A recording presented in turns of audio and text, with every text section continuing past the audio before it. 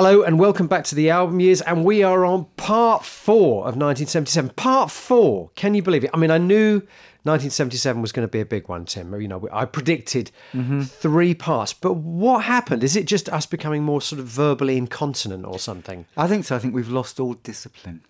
Well, we've certainly talked a lot about a lot of records, and that's the bottom line. There's a lot of records we wanted to talk about in 1977, isn't there? Now, one of the genres we haven't talked about at all is reggae. Now, I feel, I quite like reggae. I have some reggae albums, but I feel completely out of my depth talking about, I feel like Mr. Greatest Hits when it comes to reggae. Is it, I like Bob Marley's Greatest Hits, you know. Oh, it's very good. That Bob Marley.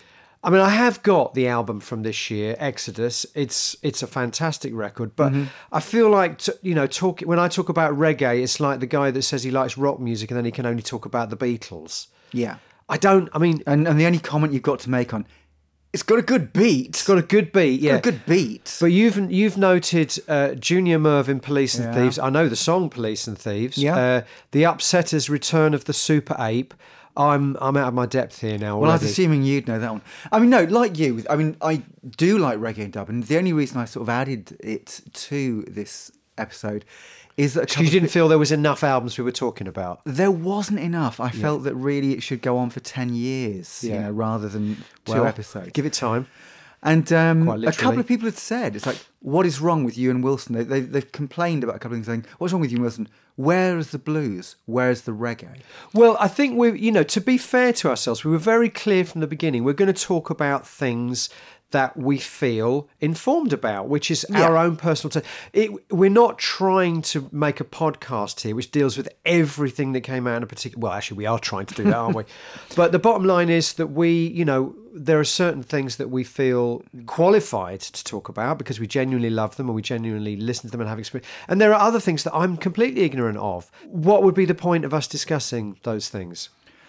Well, we'd just make fools of ourselves, wouldn't we? I think I think the point is, the reason I've added it is that we both do have some interest in reggae, and especially dub to a certain extent. And I think in 77, it was interesting because reggae, particularly in the UK, was going through a commercial peak, primarily through Bob Marley, but there were other artists as well. But it was informing a lot of the early punks as well. There was a kind of combination of punk reggae, and I think that really comes to fruition with the great Clash album, Sandinista for me, I think, and also elements on London Calling. As I've said, I really didn't like the Clash's first 2 albums. They just weren't for me in any way, and in some ways I kind of think there's a kind of affected punk gruffness, and then suddenly on London Town they come into their London own. Town. London Oh my God, Calling. That's embarrassing. London Town. Obviously the wonderful Paul McCartney and Wings album from 1978, which didn't feature much reggae or dub, it must be said. But I think that it came to fruition on London Calling and Sandinista, and they revealed themselves as being an extremely gifted pop band with extraordinary eclectic influences. But yeah, I mean, like you, I like some dub, I like some reggae, but I can't consider myself to be an expert on it in any way whatsoever. This year I have, and I really like Exodus, of course, and I really like Junior Mervyn's Police and Thieves, and that's an interesting album because that's a bit like Steely Dan in a way, in that lyrically it's quite politically charged. But musically, it's very smooth. Junior Mervyn's got this kind of very, very beautiful, high-pitched voice, and it has a kind of narcotic, hypnotic quality as an album. So it's one of those reggae albums that it's a delight to listen to from beginning to end. But you have to think about the lyrics, or it's a retrospective. Was this the year that Alfie and Donna had Uptown Top ranking #1 single? I wish I could answer. Because that's probably the extent of my knowledge of the #1 novelty. I mean, like you, I like the influence of reggae. I mean, you can hear it in lots of things. You can hear it in Public Image Limited, you can hear it in XTC, you can hear it later on, you can hear it in things like Massive Attack. You can hear it in Rush. You can hear it in The Police. The Police, obviously. But we're middle-class white boys. That's our world. I would be completely out of my depth talking about reggae. I have a few reggae albums. I really like them. And like you, I love the influence of reggae on other music. But I don't feel qualified talk about it. Well, we've also had, one of the great unreleased No Man tracks is one of our dub pieces as well. I'd forgotten that. Which one's that? Do you not remember? We brought in Michael Bearpark, because Michael Bearpark is a real sound system aficionado. Right, is he?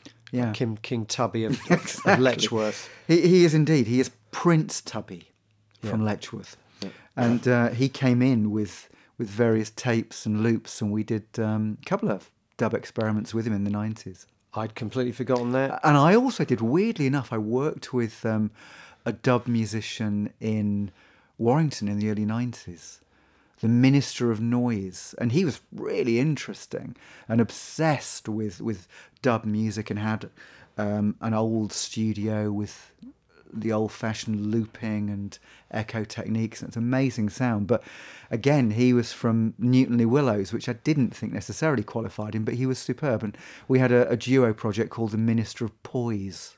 Okay. Anyway, shall we draw a veil over our lack of insight? Exodus, good. Police and Thieves, good. Yeah, but it's probably a bit like saying, "Oh yeah, the best of the Beatles. That's my favourite album of this year." I mean, I don't know. There's probably all these amazing underground reggae and dub albums. In mentioning King Tubby and Prince Jammy, to most aficionados, even in mentioning Horace Andy, to most aficionados, it's like you're just saying, "Oh, I like the Rolling Stones and the Who." Exactly. I'm not sure if you've heard of them. Exactly. So there's probably all these amazing underground reggae and dub albums from 1977.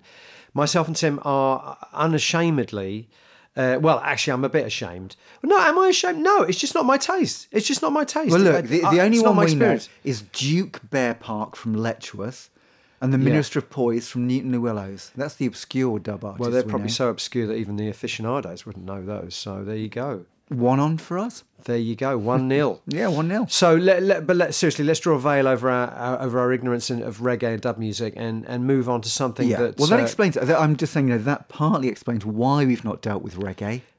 Because we're not qualified to talk about reggae. I don't know enough about reggae. I haven't listened to enough about it. Whereas I have listened to a lot of the other music, and I feel qualified to talk about those and be very sort of nerdy and anal about those. What about blues? No, ditto. I've never been particularly into the blues either. I don't know. Obviously I'm aware of things, obviously, like Robert Johnson, Skip James. Did he make an album in 1977, Robert Johnson? He made an album in 1977, yeah, probably quite a number of reissues. And even the sort of country blues of Jimmy Rogers I'm quite familiar with. I'm completely lost there, I'm afraid. Now, one thing I do know a lot about is electronic pioneers. Oh, I know lots about this. You know an awful lot. I know lots about this. Now, were it not for Vangelis in this category, we might as well call this the German department, because most of these are German artists.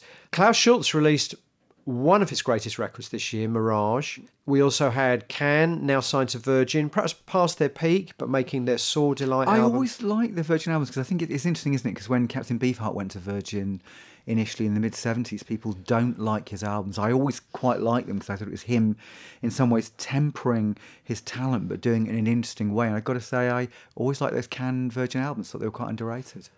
Well, I think people like them, but I don't think anyone would argue they're in the same league as Tego, Mago, Future Days. The difference is, of course, that when they signed to Virgin, they were suddenly recording in big studios, multi-track recording, and they were able to overdub.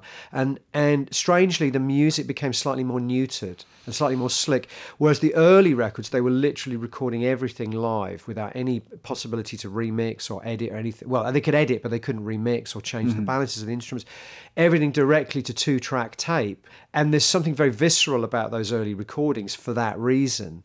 I think they were forced to be masters of editing tape. Yeah. Whereas now they've got the option on these records, the one before and this one and the ones that came after, the Virgin records. I think there's 3, isn't there, on Virgin? Landed, Flow Motion and Saw Delight. So this is the third of those records, probably the last one. They've got the opportunity to go into big recording studios, and it didn't quite suit them, I don't think. I think their recordings became a little bit slicker, a little bit less on the edge. Like those early recordings really felt like they were on the edge of falling apart the whole time, which is what gave them that sort of power. But I still like them. Yeah, it's more textured, it's more controlled. And of course they have a kind of more conventional rhythm section in some ways, because they brought in the guys from Traffic, didn't they? That's right, the guy with the unpronounceable name. Yeah.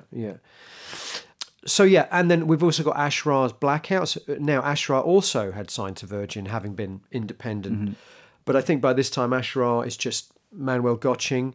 This is a beautiful record of sequencers and echoplex guitar. I mean, he very much had a sound at this time. He was kind of ploughing a particular furrow. This and the Klaus Schulze are what you'd say kind of archetypes of the Berlin school of electronic music. And I think you're right. They've had their period of experimentation in 76, 77, 78 is almost the peak in some ways, because they have the sound. They're very complete albums, and it's before they kind of venture off into some slightly less successful territories as well. So it's a great period for this music. Well, there's still, I think with Klaus Schulze and Ashrar, both of them, there's still no sense that they're compromising or they're trying to make more pop-orientated music, which would come, certainly in the case of Ashrar. Yeah, this track's 17 minutes long and I'm just going to, let it flow. And I like these records very much. Kraftwerk, Trans-Europe Express, which of course name checks David Bowie and Iggy Pop. Indeed. Yeah, so we could have put that in the David Bowie. We could have put that in the David Bowie and Chums section. Obviously, Kraftwerk, one of the most ridiculously, I can't remember if we talked about them on the show before. We have done, yeah. Yeah, I mean, one of the most ridiculously influential bands in history. In fact, there's an argument to say their influence is as great, if not greater in some respects, of something like the Beatles, because we live in a world now where electronic music really is dominant, and so much of it comes from, well, we talked about the Giorgio Moroder Donna Summer record in a previous episode, but obviously so much of it, so you can sort of trace back to Kraftwerk. Even this idea of de-emphasizing personality. Sure. So Kraftwerk experimenting with putting robots of themselves on stage. This is just before the peak, the man-machine peak. I am, robots and the model, but Trans-Europe Express, of course, itself, the title track has been massively influential over the years, sampled endlessly, imitated endlessly. And I think as well, it's part, going back once more to Image, that I think Tangerine Dream, Ashrar can, to a lesser extent, had that kind of psychedelic, hippie, underground hangover. But interestingly, that's where Kraftwerk also started. And it is, I agree, yeah. But they somehow managed to detach themselves from it while also being a strong part of it. I mean, they were Dusseldorf, weren't they? And it also has a much more of a pop sensibility, let's be honest. And also that kind of underachieving voice as well is quite compelling, isn't it? The sort of robotic, underachieving voice. I mean, when Tangerine Dream attempted to write pop and have songs and vocals, it just didn't really work, Well, this worked. It's a perfect fit to an extent. Yeah. So also this year we have Vangelis Spiral. I'm a massive Vangelis fan. I mean, this is a guy that just created a whole musical world of his own. Very prolific through the 70s and the 80s. Spiral, the title track particularly, is a phenomenal piece. If you're interested in sequencers or arpeggiators, this is one of the definitive sequencer arpeggiator tracks. But instantly recognisable, isn't he, Vangelis? Very much so, yeah. I think the choice of sounds and the textures. Sounds, processing, everything. And it is interesting because obviously, these the whole thing about synthesis, synthesizers and so on, it's ubiquitous. This equipment is ubiquitous. Anyone can make music with it. Anyone can make a sound. And so it's always fascinating when you get artists like Vangelis who you recognise with one note. And it's not only his use of synth, it's his use of pianos, an electric piano as well. And of course it's in the processing. But he's got a very distinctive, sometimes classically inspired harmonic palette as well, which is quite different from a lot of the other electronic artists. And he's more, I suppose, authentically symphonic than most of the people. He's a player. Yeah. I mean, whereas the guys from Tangerine Dream, you would never say, well keyboard, piano players or keyboard players. He's a real player, and you can tell he's got the chops as well. But what's interesting, we talk about how Kraftwerk have had a massive influence on electronic music and dance music and DJ culture, and arguably Can also would have had kind of influence on that too. Vangelis has had a massive influence on the whole world of film soundtrack music. I mean, you hear his influence through so much contemporary soundtrack music. Obviously, he's created some of the most iconic soundtracks of all time, things like Chariots of Fire, Blade Runner. And I think a lot of people, that for a lot of people in the world of soundtracking, that's still a touchstone of how to create how to soundtrack a movie. go back and listen to how Vangelis was doing. And I understand he used to do it by literally having the movie up on a screen and playing the piano and coming. Although didn't Miles Davis do that in the 50s with... Apparently he did do that with Lift to the Scaffold. Exactly. Yeah. Beautiful record. A lovely record, yeah. All right, Tim, let's move on to your favourite genre. Yeah, go on. Macho rock. Oh, great. Big fan of macho rock music. Yeah. And to quote Stuart Lee, by the way, folks, sometimes I say things, I don't mean that, I mean the opposite of that. So I'm being a bit sarcastic. Tim, macho rock, it's not really your thing, is it? It's not really my thing either. I have to say, we've kind of talked about some of these things already. Styx. Yeah. Biff Wilson. Yeah. Well, I mean, I did go through my phase. When I was 11, 12 years old, I discovered the new wave British heavy metal. I quite liked it, and I still like a lot of those records. But generally speaking, macho rock's never been my thing. We've talked about some of these things already. Styx. Did we talk about Foreigner in the... Because they're another band I would put in that sort of category. Yeah. We didn't, but we don't need to discuss it, although this was their self-titled debut, I think, with a couple of huge hits. Okay, what were the huge hits? Cold as Ice. Oh, I know that one, yeah. Which of these... And Ian MacDonald of King Crimson, of course, was... Yeah, of course, yeah.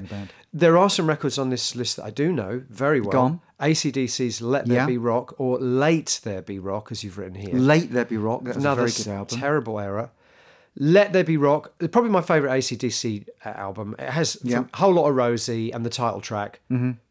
Rock and roll at its absolute finest. AC/DC, they just have the definitive heavy rock and roll band sound, don't they? I mean, the sound of the guitars, Angus's guitar, the rhythm section just always just get... I mean, we were talking about this in one of the other episodes, weren't we? That there's nothing particularly technically proficient about what they do. They just lock into the perfect groove.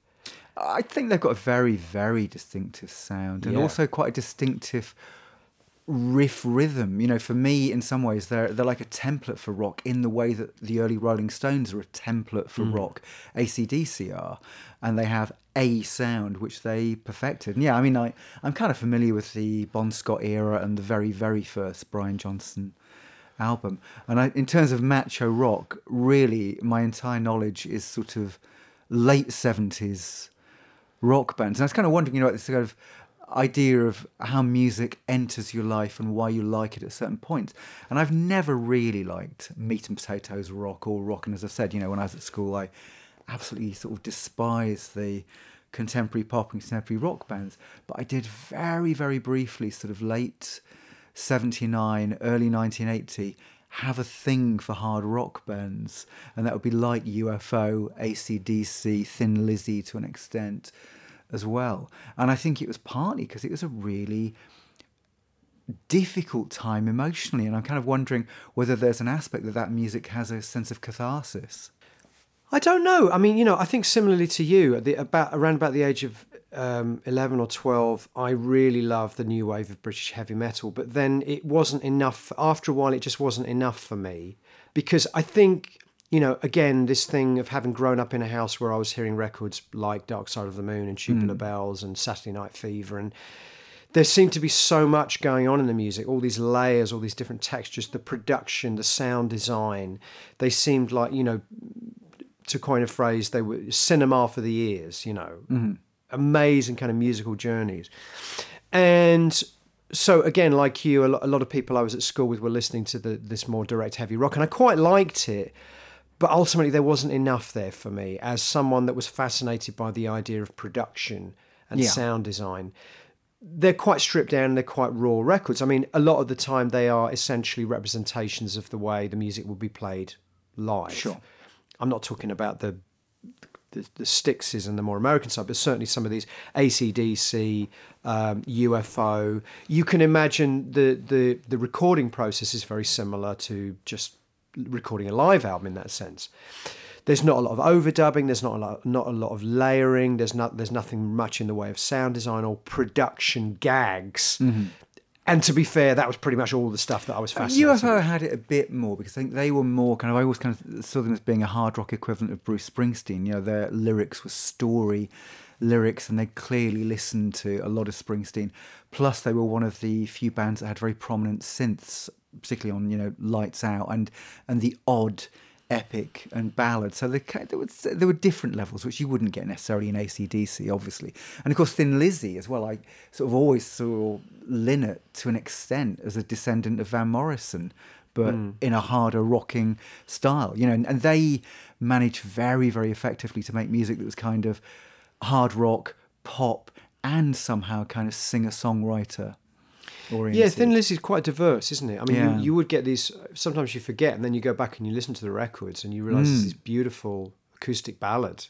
And again, very distinctive voice, great singer, great songwriter, really. Yeah.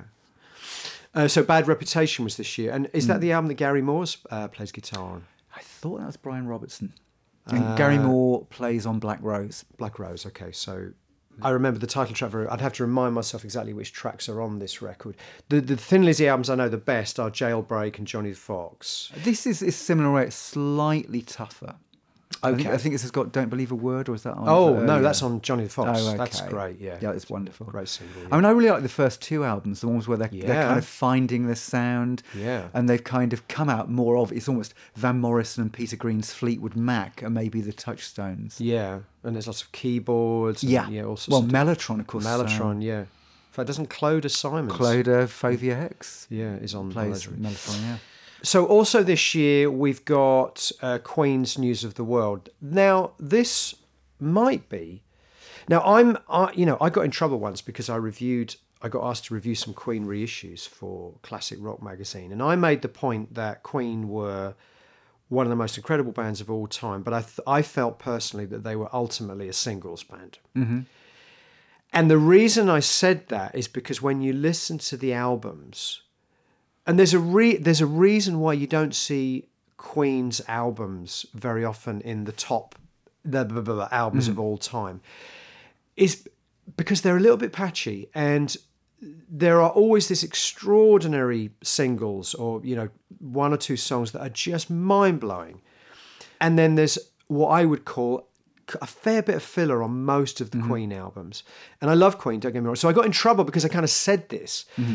And then the readers all wrote in and said, what does Stephen Wilson know about Queen? Blah, blah, blah, blah. They're amazing. And they're amazing. But News of the World is a good example. It's got some of the most amazing things I've ever heard from a rock band on it. Most of them were released as singles. If you look at the track listing of News of the World, it starts with what a triple whammy this is. We Will Rock You, We Are the Champions, which I had on a double A side single, about you at the time. Yeah. Sheer Heart Attack, which is one of Roger Taylor's sort of more metal songs, which is an amazing piece of rock. I mean, if you want to hear Queen rock out, that for me is the definitive Queen rocking out track. And then Spread Your Wings, the John Deacon ballad, which was also a single, wasn't it? Which is a gorgeous, beautiful song. But then you've also got things like Sleeping on the Sidewalk, which is a sort of very meat and potatoes, bluesy workout. And it's like the albums tend to be littered with these sort of filler tracks between these moments of pure pop rock genius. And for me, listening to a Queen album, you always come away with the impression that if they'd had a little bit more time, or if they'd had a little bit more material, they could have made an album that would be thought of alongside your Dark Side of the Moons or your classic rock canon records, your Paranoids and whatever, or your Led Zeppelin 4s. And I feel that record for Queen is the greatest hits album. Mm-hmm. That's one of the best-selling records of all time, isn't it? And deservedly so, because every track on it is just a moment of absolute genius.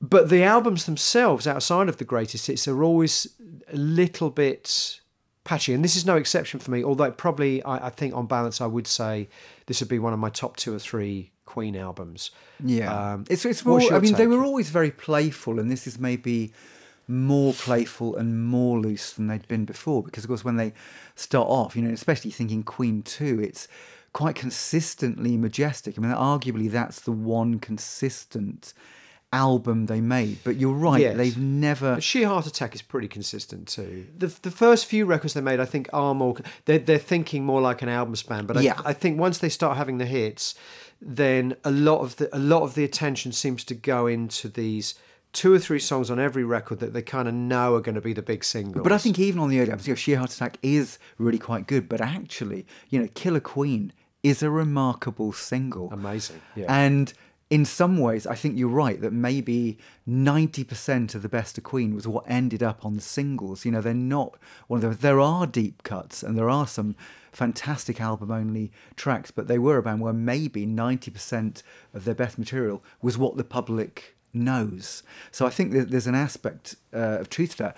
And you're right, they never made an album that could ever be considered in the league of Led Zepp 4 or Paranoid. Or does it?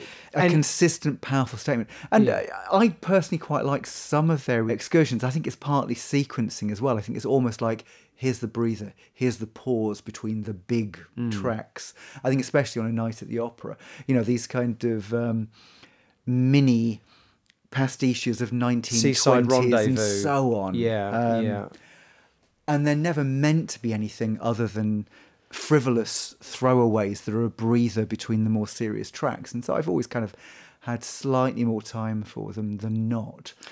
Is there also an element perhaps with Queen that because they were all writers, there was 4 writers, that sometimes material that perhaps wouldn't have got on otherwise gets through because it's like everyone has to have an equal part of the pie, So, I mean, I love some Roger Taylor songs, but there are also some songs that he has on some of the records I feel like, I'm sure Freddie had a better song than that. Yeah. So, and like you say, Freddie also had this tendency to have his sort of 20s pastiches, bring back that Leroy Brown Seaside Rendezvous. There seems to be one on every album, for a certain period of time. And, you listen to them, well, that's fun. I enjoyed that. Don't want to hear it again, really. Don't really want to hear it again. Imagine that being in the middle of Led Zeppelin 4, so how that would change your perspective of that record. But I think this is it. They were always a very, very versatile band. I mean, obviously they did their early, was it 1982 Hot Space, the disco album as well, which I like this as well. I mean, I love the fact they made it. Yeah, me too. And they were always incredibly versatile. And there's a real power, because when you're mentioning Roger Taylor, and I think Sheer Heart Attack on this is as vicious as any punk 2-minute single. Yeah, I agree. It's almost like they're saying, we can actually do this in our sleep. And they do it so well. Do they do it better than Gentle Giant did with Bet You Thought We Wouldn't Do It? Yes. Considerably so. But it's more metal, isn't it, than punk? I mean, at the end of the day, it's hypercharged metal. It's very aggressive, yeah. I mean, that's it. They were a band with talent to burn. And, maybe the part of it also is you think of the schedule that bands were on in the 70s compared to the schedule that bands are on now, where rock bands can take 10 years to make an album if they want, or longer, And it doesn't seem particularly abnormal anymore to do that.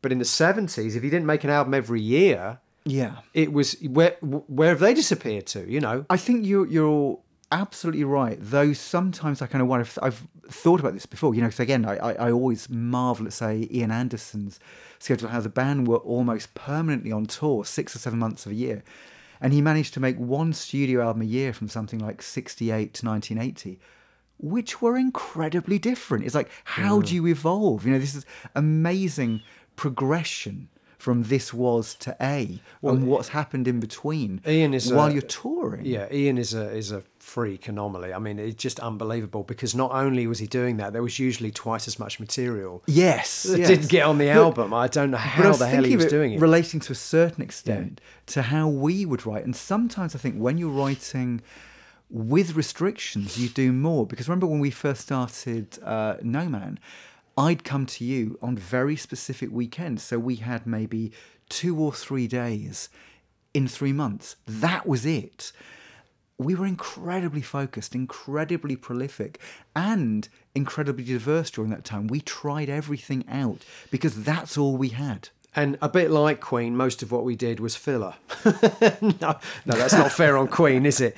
I mean, we're just talking about a very small percentage of what Queen did. But I'm saying that, perhaps these restrictions on bands like Queen, Jethro Tull, Led Zeppelin, actually focus them, because when you found a lot of artists now, when there aren't those pressures, and people have 20 years to make an album or 10 months to write a song, actually, it isn't necessarily as charged, it isn't necessarily as diverse, it isn't necessarily as vital. So sometimes the restrictions on art can produce better results. That's true, but I think it depends on the band, it depends on the artist. I think in the case of Queen, I mean, even as I'm saying this, I'm looking and I'm thinking, well, hold on, they had 4 writers.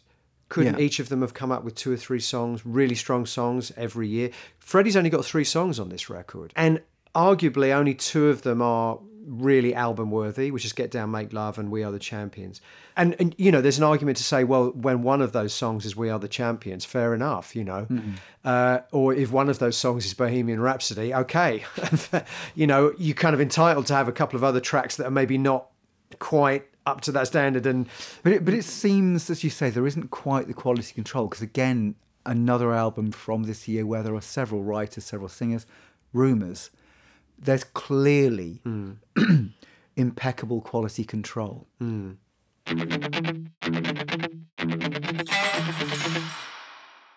So that's Queen, News of the World. Motorhead's debut album. Got to love a bit of Motorhead, haven't you?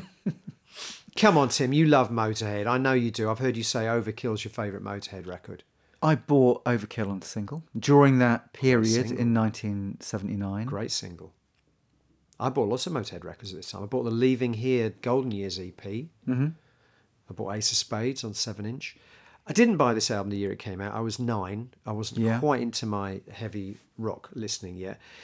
But the formula's there, isn't it, from the beginning, pretty much?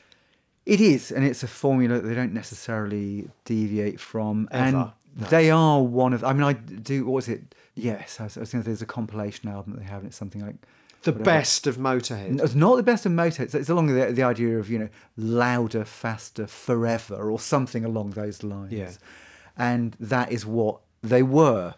And they produced a couple of very memorable singles, always a hugely distinctive sound. And they had so much energy, a bit like Sheer Heart Attack. It was hyper-driven metal that had appeal to the punks as well. And I think that their image probably played into that as well, because they had this, you know, they could have come out of any pub in a sense. There's that really quite earthbound image that somehow tied in with the times better than a lot of rock and metal bands. Is it? And I think part of it is because they were quite grubby, weren't they? They never kind of went down the spandex, you know, glammy, and they were very resistant to that. Even during the heyday of 80s American rock, I think Motorhead were essentially still making this sort of grubby. You never saw Lemmy with a perm. No. Or a pair of spandex trousers, at least not to my knowledge. And I think in that way, because of that, they probably had some lean years, but they've come out the other end sounding much more timeless, haven't they? Yeah, I think, like AC/DC, they have a great distinctive sound that they perfected almost from the off. Because again, with AC/DC, I think they kind of had it on their very, very early albums. You know, Dirty Deeds Done Dirt Cheap, I think, is a great album. But I've got a lot more time for AC/DC. Partly, I think it's the pace of the music. There's actually, it sounds bizarre, but there is more pause for reflection on an AC/DC album. Well, there's slightly more variety of tone. Well, also AC/DC, they're kind of funky. Yeah. I don't mean that in the sort of traditional George Clinton sense, but they've got grooves. Great grooves. Yeah. Whereas I think Motorhead was more of a sort of power rush. It's pummeling. It's pummeling. It's a rush.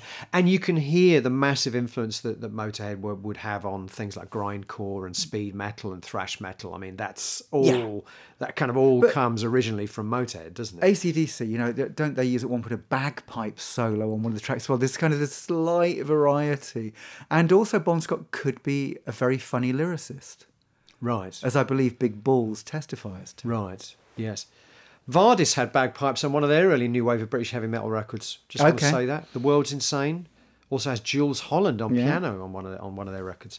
So we like Motorhead. How can you not love Motorhead? And actually, you know, Ace of Spades is one of the great pop singles of all time. Ace of Spades is a great pop single. I agree with you. I mean, pop, you know, in this sense, and using it in my broadest sense.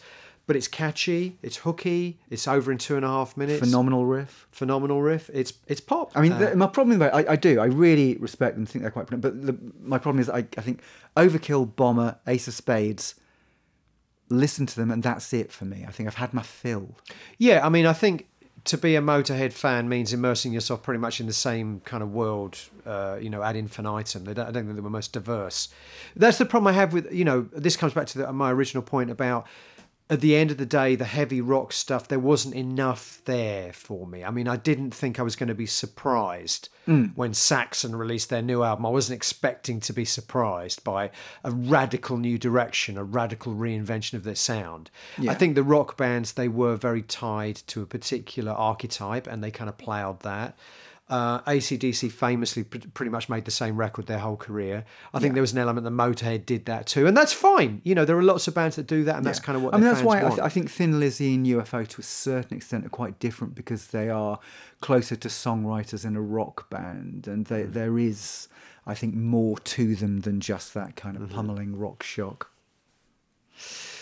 So let's leave rock behind and talk about another musical area that we know fuck all about. Go on. Afrobeat. Fela Kuti. My favourite Afrobeat album, the best of Fela Kuti, yeah? No, I think the thing is, we both love Fela Kuti. I like Fela Kuti, yeah. But I'm sure there's lots of other artists that we should be talking about in relation to Afrobeat. Fela Kuti is like he's like the George Michael of Afrobeat, isn't he? It is. I like Fela Kuti. Yeah. It's like... Well, he's the equivalent of Bob Marley in the reggae. Elton John, we just mentioned. Yeah, I don't think you've heard of Elton John. I've heard of Elton John. My favourite album, the best of Elton John. The thing is, if you're ignorant of reggae, Bob Marley's the one reggae artist you've heard of. If you're ignorant of Afrobeat, Fela Kuti's probably the one. He's the one artist I've heard of. I've got some Fela Kuti albums. I love them. They're all very similar, but what an amazing sound. Completely unique. It is an amazing sound. I think part of the problem with Fela Kuti, it's a bit like those mid-70s Miles Davis live albums, that they are all brilliant, mostly indistinguishable. I mean, there are different influences. There's He Miss Road, for example, Fela Kuti, where you can hear slight dub influences, and there's also psychedelic influence. There's some really wayward organ on it. The album's produced by Ginger Baker. So some of the albums are quite different, and some of the grooves are just compelling and brilliant. And most of the albums tended to be 2 tracks, 3 tracks at most, where you just have 17-minute grooves that built and built, became more intricate, call and response vocals. And I suppose the big influence on pop music would be Talking Heads' Remain in Light, I think, have that Fela groove. So if you like the grooves of Remain in Light, listen to a Fela Kuti album and you can hear where they came from. And obviously David Byrne and the band made them their own, and they did something very special with it. But those Fela albums, they're really interesting. And again, they were kind of recorded live and in a raw situation. So he made 8 albums. He released 8 albums. Yeah, that's why I mentioned it. He made 8 albums in 1977. Including Zombie and No Agreement, which I think I have. I couldn't tell you how those differ to all the other records he made. But you're right, he had this kind of blueprint for a Fela Kuti song. It was usually about 15 minutes long. It would have a little bit of him rapping, and then the girls would do the call and response thing, and then he would pick up his saxophone, and he couldn't really play. And it's one of the beautiful things about Fela Kuti is he's kind of got this outsider musician sort of temperament, which he approaches the music with. He'd pick up anything. He'll play the organ and the sax. He can't really play, but he'll do it very enthusiastically. And the grooves are phenomenal. I mean, he's kind of got that James Brown thing where he just gets Tony Allen, the drummer. Yeah, it's very visceral, and it's very, very infectious and joyous. He'll get into this. And of course, a lot of the lyrics probably would pass us by, because a lot of them are about the situation in his country at the time. But I love the sound. I love this sort of brew he creates with the musicians and the sound. The brass, the girl singers, the fact he can't really play, but he doesn't stop him taking these extended saxophone solos. It's a great sound, isn't it? And yes, you're totally right. I mean, it was kind of appropriated by people like Talking Heads, and also some of the British, funk, industrial funk bands like 23 Skidoo, 400 Blows. A certain ratio, you can hear how they were. Yeah. A certain ratio also famously had, trumpet players that couldn't really play. But I love that. No. And when I was talking about He Miss Road, the organ is partly wayward because sometimes it is appallingly played. Just can't play. And they're not going to overdub. They're not going to re-record it. But there are, again, if you immerse yourself in 10 Fela Kuti albums, there are differences in tempo, in the particular influences that come in. And I suppose, if you were to describe it to somebody who doesn't know, there is an obviously distinctive Afrobeat sound, but in some ways, based on what came before it, there's that relentlessness of mid-70s live, Miles Davis albums. And also, I think when James Brown was doing the extended funk workouts in the late 60s, early 70s, which I love, there's an element of that running through it as well, for sure. 77, I mentioned him here because obviously he made 8 albums, so just very... 8. Now we come to another genre. Now, there's only one record in this genre in 1977. There's a very good reason for that, is that this is the record that invented the genre. There was, you can always go back in history and find something that was a precedent, but really and honestly, there was nothing else that existed within this genre before this record. And there were a lot more records in the genre that came in subsequent years, but in 1977, it was released right at the end of 1977, November 1977, it created a new genre. This is the flip side of punk for me. This is true punk in a way, because this is music which was made by non-musicians in a very punk way, but it's not just reverting to guitar, bass, drums. In fact, quite the opposite. This is music that is made with electronic sound, noise, found sound. I'm talking, of course, about Throbbing Gristle's first album, Second Annual Report, released on their own label, which they created specially to release it, Industrial Records. And yes, in doing so, they created the genre of industrial music by naming their music Industrial Music, by naming their label Industrial Music. And of course, the legacy of industrial music continues to this day.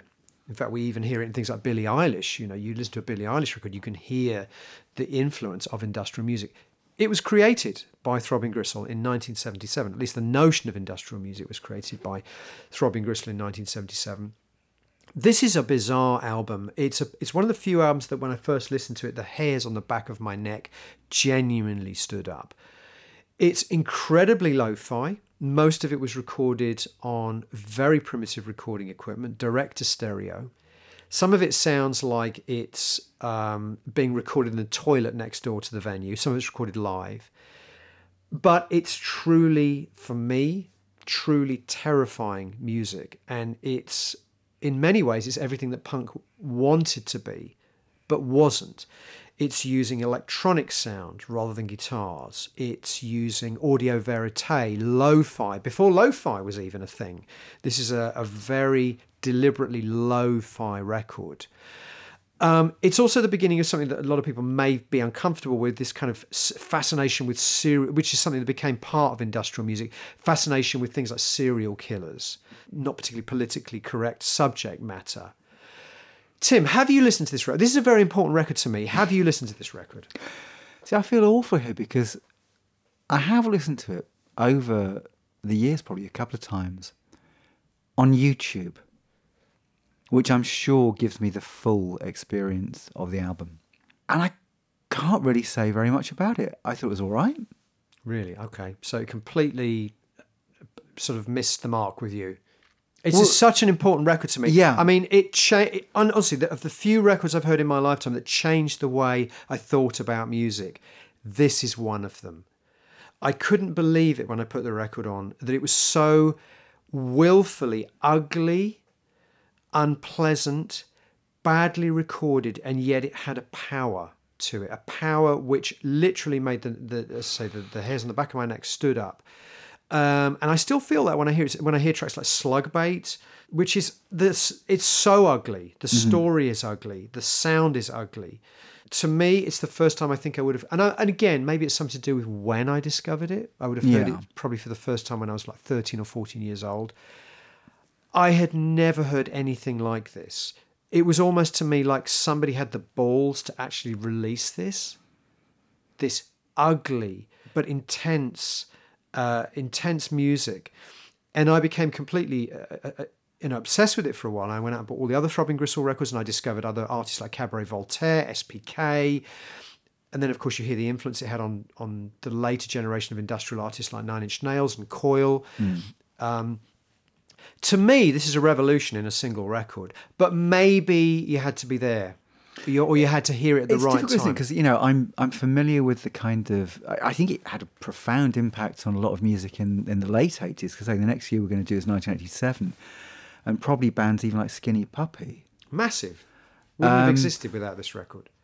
So I can see the long-term influence, and some of those bands in the 80s, I suppose, they might take it even further in terms of the grit, the ugliness. So I'm thinking Swans, for example, as well as Skinny Puppy. Wasn't Skinny Puppy where they were using the sounds of animals that were undergoing vivisection? Yeah, but that's more so on. Yeah, but Skinny Puppy is more EBM. It's more the sort of Nine Inch Nails approach to industrial music. Very very very kind of electronic rhythms and things like that. A lot of Second Annual Report is almost like Musique Concrète. I mean, the whole of the second side is taken up by a single 20-minute piece, which is a soundtrack to an imaginary film. And it's proto sort of industrial ambient, dark. There is an ambient quality. I think that's the thing. I think there is a dark, atmospheric ambient quality to it. And I guess that for me, it just kind of hits me in the same way that when I listen to some of the key Derek Bailey recordings, it's almost a sound. It's a noise. It's a sound. And once I've heard it, I've heard it. And I can't necessarily lose myself in it. I suppose I'm more interested in how people then use that sound. So in the case of Nine Inch Nails, you're right. They might not be making that sound without the influence of Throbbing Gristle. But I'm more interested in how Trent Reznor takes aspects of one genre, takes aspects of another genre, takes aspects of another genre. So in effect, Throbbing Gristle are one element of 10. Yeah, but you're not hearing. Yeah, but that's making it sound like this is just some kind of investigation of sound design. It's much more than that. There is an intensity to the lyrical content. To me, I'm saying how it impacts on me, and the same with free jazz. It's the way I feel about free jazz. I can hear it, I can see it. Isolated free jazz does nothing for me for the most part, but I love it when it's used in different contexts, or it's a surprising element. To say a Scott Walker track when he uses Musique Concrète or free jazz, that it comes out of nowhere in an unexpected context. So I kind of love it when it's used in a different way. In itself, okay, I'm not quite sure why it doesn't engage me. Okay, I mean, I love it. There's a sickness, and again, you have to be a sort of person who would respond to that kind of thing. To me, there's a parallel between what was happening in black metal, later on in the 80s, and there's this kind of sickness. And it's also in the fabric of the way the music is recorded, the fact that it's not recorded in a professional studio by professional musicians. It's got this kind of atavistic, animal-like quality to it. And it's actually quite puerile in a way, this obsession with serial killer chic, for want of a better expression. But you can imagine the impact that would have had on a 13-year-old kid like me who was looking for I want dark music, But the most dark thing I'd heard probably until that point would have been the first Black Sabbath album. And suddenly I'm hearing this album, Second Annual Report. It's sick. It's absolutely demented and sick. And it has a power to me, and obviously to a lot of other people. I mean, the sort of waves it sent out are still being felt today. And it is the beginning. You're hearing the beginning of a musical genre. And how many records can you say that about? And it's like we were saying earlier about punk. It's like when you listen to a lot of punk music, you can hear there are so many precedents. Yeah. It's essentially just rock and roll tarted up in a new outfit. And you listen to something like the Second Annual Report by Throbbing Gristle, which is in many ways is the flip side of punk. It's kind of the electronic version of it. Outsider musicians, people who can't necessarily play, approaching. I mean, Cozy Fanny Tutti playing guitar. She couldn't play guitar. She didn't even know how to tune it. She's just making sound with it in this very, very instinctive, atavistic way. And there is a power in that. It's interesting. We were talking about the power of some of the jazz records when it has this kind of devotional quality to it. Completely committing yourself to something, believing in it, living in it. Yeah. And these guys, Throbbing Gristle guys, they were all sharing a house together at the time. They were living and breathing their music. They were hated. They were vilified by the parts of the music press who didn't understand the music, didn't understand what they were trying to do. They had this show at the ICA called Prostitution, which was targeted by the mainstream media in the UK as an affront against polite society, in much the same way the Sex Pistols were vilified by. So there was a similar thing going on with Throbbing Gristle, albeit at a lower, perhaps less high-profile level. There's not many albums I would say are radical. I would say this is radical. I understand you don't like it. It doesn't do much for you. Perhaps it's because the vocabulary has become much more familiar. Mm-hmm. When I heard it, I had never heard anything like it. Nine Inch Nails didn't even exist. You know, the whole sort of second wave of industrial music and EBM music hadn't even begun at that point, at least not to my knowledge. So when I heard it in the mid-'80s as a school kid, it just completely changed my idea about what music could be in that sense. So I understand how to you coming to it now. Yeah. Bit of noise, bit of electronic music, bloke mumbling about serial killers, it's all right, you know. And perhaps in that sense, it kind of has it's served its purpose and done its job, historically speaking. Yeah. And isn't relevant now. But anyway, for me... I mean, there isn't much of an influence on it, on Billy Joel's The Stranger, I find, Throbbing Gristle. There isn't any influence on anything else this year. This is why this record, and this category, industrial, this is the only record in it because it's the only industrial record that was released. For a few months, it was the only industrial music record that had been released by anybody. Maybe there was a few underground tapes or something, but this is vinyl. And then obviously in 1978, 1979, you're going to get a complete explosion in, particularly in underground tape cassette culture. Yeah.